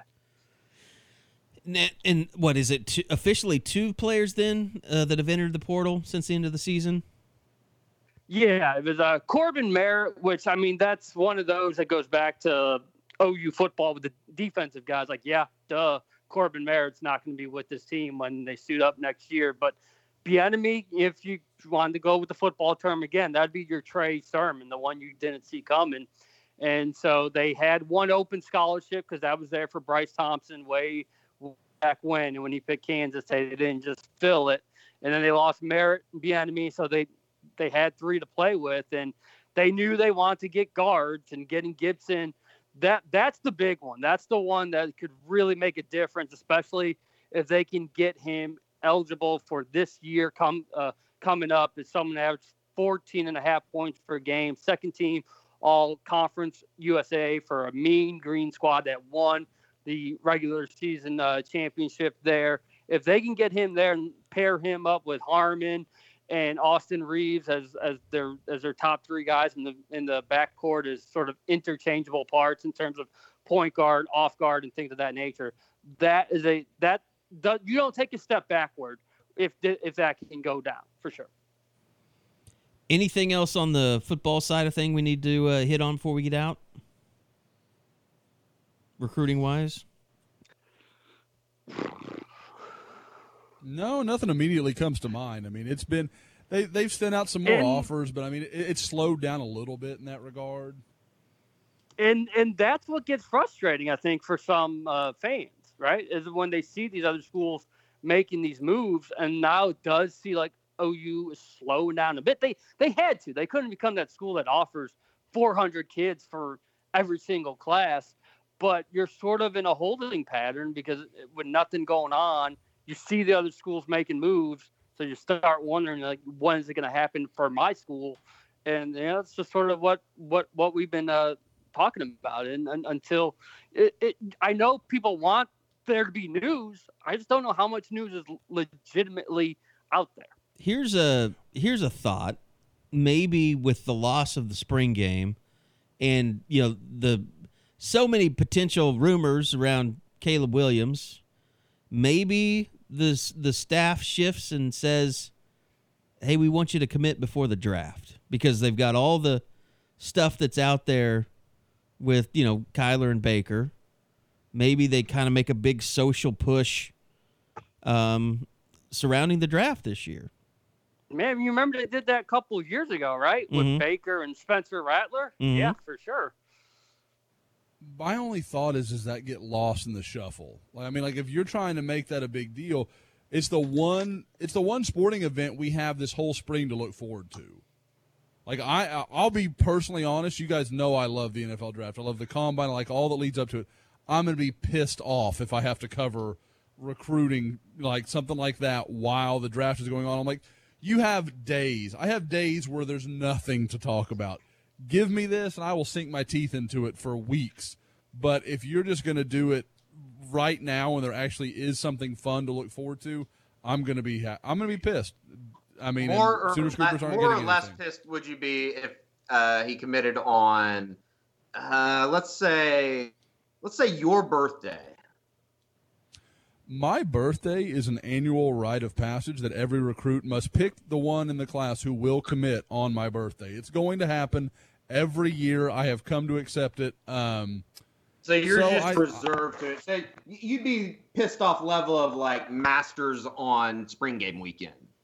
No, last year we were looking at. Well, last year the signing day, first early signing period was on my birthday, so we had that. But I mean, I think if you include that, like 6 of the last 7 years, OU has gotten a commitment on my birthday. Like, it's insane, the track record. Like, you going all the way back to Tony Jefferson and Kenny Stills. That's great. But that's going back to when Bob Stoops wanted to finish the class December and January. And I would say, luckily, we don't really have that too much now. I mean, everybody knows I don't have skin in the game now, but when I did, I would say Christmas commitments were the worst, much worse than birthdays. Yeah, because your birthday, it's your own personal thing. Like, especially when honestly, it was Brandon Selby, I can't even remember now. Oh God, that's like that ended up just being a blitz specialist as a nickelback, and I had to waste an entire Christmas chasing down his commitment. Thanks. The one I remember, I'll always remember, is McFarland. Jamar. Oh, yeah. He announced it on that USA Today story on Christmas, like early afternoon. It was like son 1 of a o'clock bitch. or something. Yeah, that was less than stellar. But yeah, I mean, Christmas, because I'm a big Christmas guy. I want to be with my family. I want to spend time with them. But they're aware that you're not there. On your birthday, they're not thinking about it. Like, and my birthday, if Tiffany didn't make a big deal of it, I wouldn't care. Like, we could go to a nice dinner, and that's it. That's really all I care to do on my birthday. That's fine. But for Tiffany, she wants me to do stuff, so it's a bigger deal. But Christmas sucks because the kids notice it. Like everything, that's not cool when that happens. Any good streaming recommendations before we get out? I still haven't watched Tiger King. You've kind of missed the window. Don't give him anything until he I know. I really do Yeah. feel like I know everything there is to know. Like watching it is just. I feel like I can almost competently talk about it without ever having watched it. Yeah, I think that window's sailed. I'm I'm basically out on Tiger King. I guess that's what I'm trying to announce. It's a little much for me now anymore. It got a little too mainstream for you? I don't know about mainstream just as much as there's no real winners in this. I think they're all losers. I hope they all kind of basically spend the rest of their lives in jail. I think that's probably the best way to say it. Finished all 3 seasons of Ozark. Cannot recommend it enough. That is sensational. I'm now like, I sampled The Office and I was like, it didn't do a lot for me at first, but now it's really starting to get good. And so like, I'm like every free minute I'm watching The Office. The Office is so different from every other sitcom because of the awkwardness of Michael Scott. Like, it's just, it's not the greatest. It's the greatest sitcom that I've ever watched. It's my number one. It's not like lighthearted funny sometimes. I mean, like Dwight and Jim make it lighthearted, but like Michael Scott just makes it so awkward all the time, and it's cringeworthy. Like, you can't say that about Seinfeld. You can't say that about like 30 Rock or even like Parks and Rec. I mean, there's a little bit of that in Parks and Rec, but it's still more lighthearted funny. Like, The Office is just, it's cringeworthy funny, and there's just nothing else like it. It's cringeworthy enough to the extent that you feel that cringe. Like, yes. you gotta it's walk uncomfortable. out of the room. Yes. Yeah. And that's I think what makes it so great. I think that's the genius in what they did, and it'll never be able to be in my mind recaptured because it was the perfect scenario of the perfect people at the perfect time. I love it. It's my number one. There's no doubt about it. And see, to me, that's where they recaptured the magic, is after Steve Carell left. They didn't really recapture that magic until Robert California showed up, because he was super cringeworthy too. I just got done last night with the one where Michael basically outs Oscar. Not basically, just absolutely does out Oscar as a homosexual. Yeah. And him try like the kiss and the whole thing. Oh God. And that's when I was like, okay, I can get behind this, because it's just so like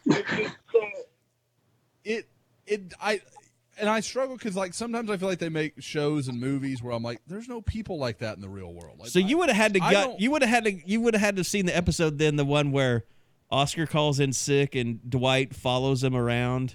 Yes. Yeah, that was a great episode. He's with his partner the entire time. What I love is when he pulls up in the driveway and catches him, and he's like clearly got him, and there's no I mean, he's like talking about how attentive he is, and there's no recognition that he's clearly living with another man. Yeah, that show's really hard to beat. It's really good. Yeah, I think my goal is to get caught up on Better Call Saul, because I've heard the last 2 episodes of the season that's going on now are just fantastic. Like, as good as any Breaking Bad stuff. Oh, that's upsetting, because I don't have it like my primary streaming is Hulu, and I don't have. Like, they don't have the season immediately up. Like, AMC makes them wait. So I have no access to any of it for like another year, which is insane. So you've cut the cable? Oh, yeah. I cut almost a year ago now. So, I mean, we've got like, got Netflix. We've got don't Hulu, go to Josh for live streaming updates of sporting events when they come back then. Hey, no. 10 minutes behind. Oh, no. Like, all last season when I would post stuff, that was me watching Hulu. I mean, it's usually about a play behind. So, like, I tried to not be too, like, I thought about it. I was like, how do I do this and not, like, Josh is talking about a play that happened a quarter ago. Like, I tried to be really like, okay, Neville Gallimore is really starting to take over this game, rather than that play on 3rd and 10, it wasn't quite so specific. That's going to be really interesting if, all this stuff comes to fruition, football comes back. Like, what? I know the fans won't be there, but, like, I'm really curious. And maybe we're the only ones that care about this, but I'm going to be curious. Can Eddie go out and film games? And are we going to be like sitting in a room, like watching a closed caption feed? Yeah. Well, and for me, like high school games and stuff, like I keep telling Tiffany, I was like, I don't feel like I'm going to get to be here at all this fall because I'm going to have to work so hard to catch up on all the crap I should have been seeing this spring and summer. Like, I'm going to want to travel all the time, and I don't know if I'll be able to. Yeah, I mean, yeah, it's going to – it's just kind of one of those things. We're kind of in a space now where – like I said, with the start of the podcast, where Dr. Fauci's come out and said this could happen. So I think that really opens the door for it happening because, let's face it, that's who the ADs and the presidents are really listening to. Exactly. They need a green light. They need a way to defend themselves when they make that decision. And Dr. Fauci said it's okay. But like you said, golf and baseball could really screw it up before it all gets going. So we've still got golf. Yeah, I mean, if all the golfers start getting it. Mm-hmm. Oh, yeah, no. I mean, golf is always ruin it for everybody. Interesting stand. With Eddie on the pod. Oh, I know. That was pure bait. I guess Eddie's checked out for today. He did not take the bait. I was reading the tweet that just came across that said that the Alabama Media Group announced they were going to cut all employees' pay for the rest of the year. Ooh. Who is that, AL.com? Yeah. Well, I know they have a ridiculous amount of sports writers covering Alabama. So they're kind of like an athletic department. They're a little overextended. Yeah. That just sucks for some of those people, but now I don't know. I feel pretty positive about the direction of things, and got to stay with it through the rest of the month, and possibly into middle of May, and kind of reevaluate from there. But I feel like things are positive. I'm a lot more glass half full than I was probably a week and a half, 2 weeks ago. Yeah, the only 2 way weeks ago you were dark. The only way let's face it, a day feels like a week these days. So it's but that Thunder game feels like it was 5 years ago. I know, and it was 5 weeks ago. But look, the only thing that really gets us all over the hump is when they say a vaccine has been created. And you hear like, oh, it'll take at least a year before that's all readily available. But yeah, that's the one thing that opens it up automatically, or opens up the possibility on it. But I think we're in as good a place as we are as we finish this podcast as we've been since we started, with hope that there will be football this year. So that's not a bad place to be. By the way, Eddie, has your slow cooker arrived yet? No, it got back ordered. Oh. So it's supposed to be here on May 1st. I had a. Have you guys ever had? I told my mom that I've never heard of something being back ordered on Amazon. That happens. Yeah, yeah. Usually not after you order That's it. A long one. Yeah. Yeah. I mean, usually it just shows you it's back ordered. Like if it's like an Amazon choice or something, a lot of that stuff will be back ordered. I don't know. Amazon probably owes his podcast some money. We'll see. In the meantime, my cooking has been suspended indefinitely. Did it get into some trouble, Eddie? Yeah, something like that. We set off a fire alarm. I only cook when school's in session. How about that? I actually made the Gordon Ramsay eggs yesterday, and it was delightful. I struggle with those. What are those? I can't. It's a way that you do scrambled eggs, but you do it in a pot, and you stir it the entire time, and you have to like remove it from the heat, and then keep stirring, and then put it on the heat. Mm-hmm. But it makes incredibly fluffy and creamy eggs. And you don't whisk them before you start. Right? You put them in the pot slowly work with some pats of butter, and then it all melts and starts cooking. and then you wait till towards the end to season it, and then you put like it's creme fraiche, but I just put sour cream in mine. But it's fantastic. I recommend going online and just looking up Gordon Ramsay eggs. It's worth it. Your hand will almost fall off, though, from all the stirring. So other than that, yeah. Some people's hands are probably well-conditioned for that type of action, you know? Especially right now. I mean, I think everybody's really, in their peak performance at the moment. I've noticed that there hasn't been a whole lot of movement in the deep fake porn category. I will say that. They need to step up their game there. Probably because the deep fake is spending all their time working on Tom Hanks holograms so he can host Saturday Night Live from prison. I thought that was a good Saturday Night Live episode this weekend. The Zoom thing was hilarious. It was okay. It was like the I thought it was like the it was a better version of the horse competition. I appreciate the idea. I appreciate the effort, but I'm ready to move on. Nobody realizes that Trae Young was actually shooting outdoors in Norman with like 40-mile-an-hour winds. I know. It was of all days to do that, that was like the worst weather day in Oklahoma of the last week. Yeah. Well, I guess Monday was, but Friday was damn near awful.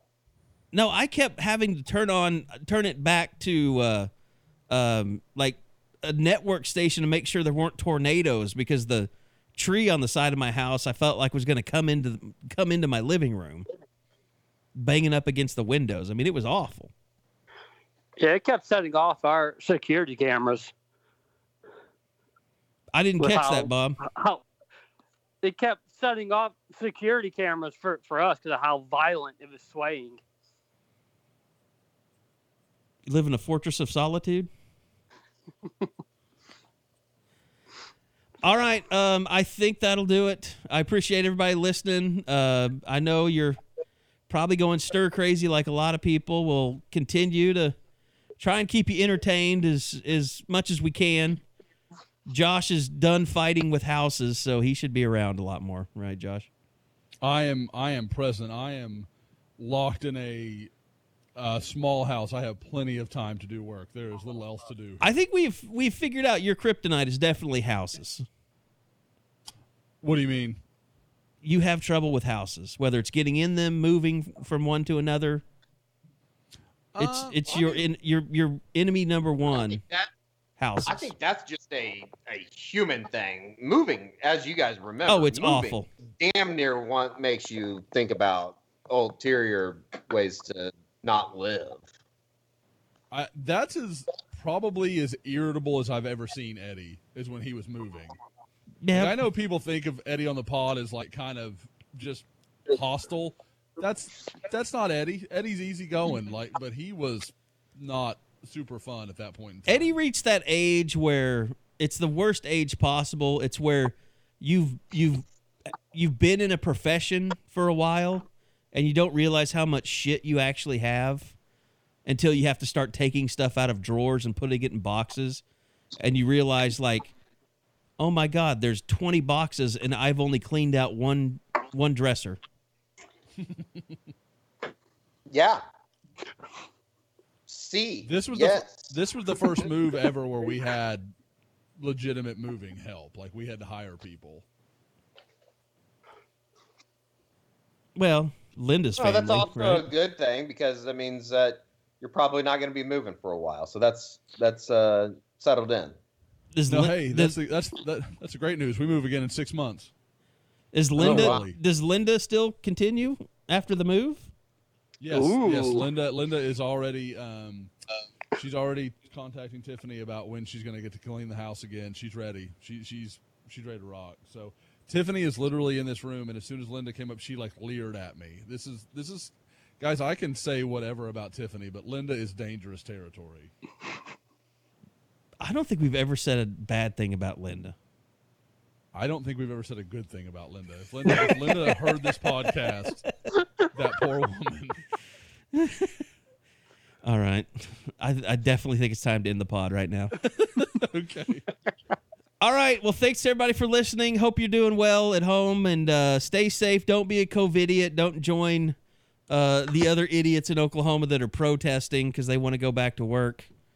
I fear for our lives. I fear for football. So thanks for listening. We'll see you guys back here again next week, right here on the Unofficial 40 podcast from Soonerscoop.com.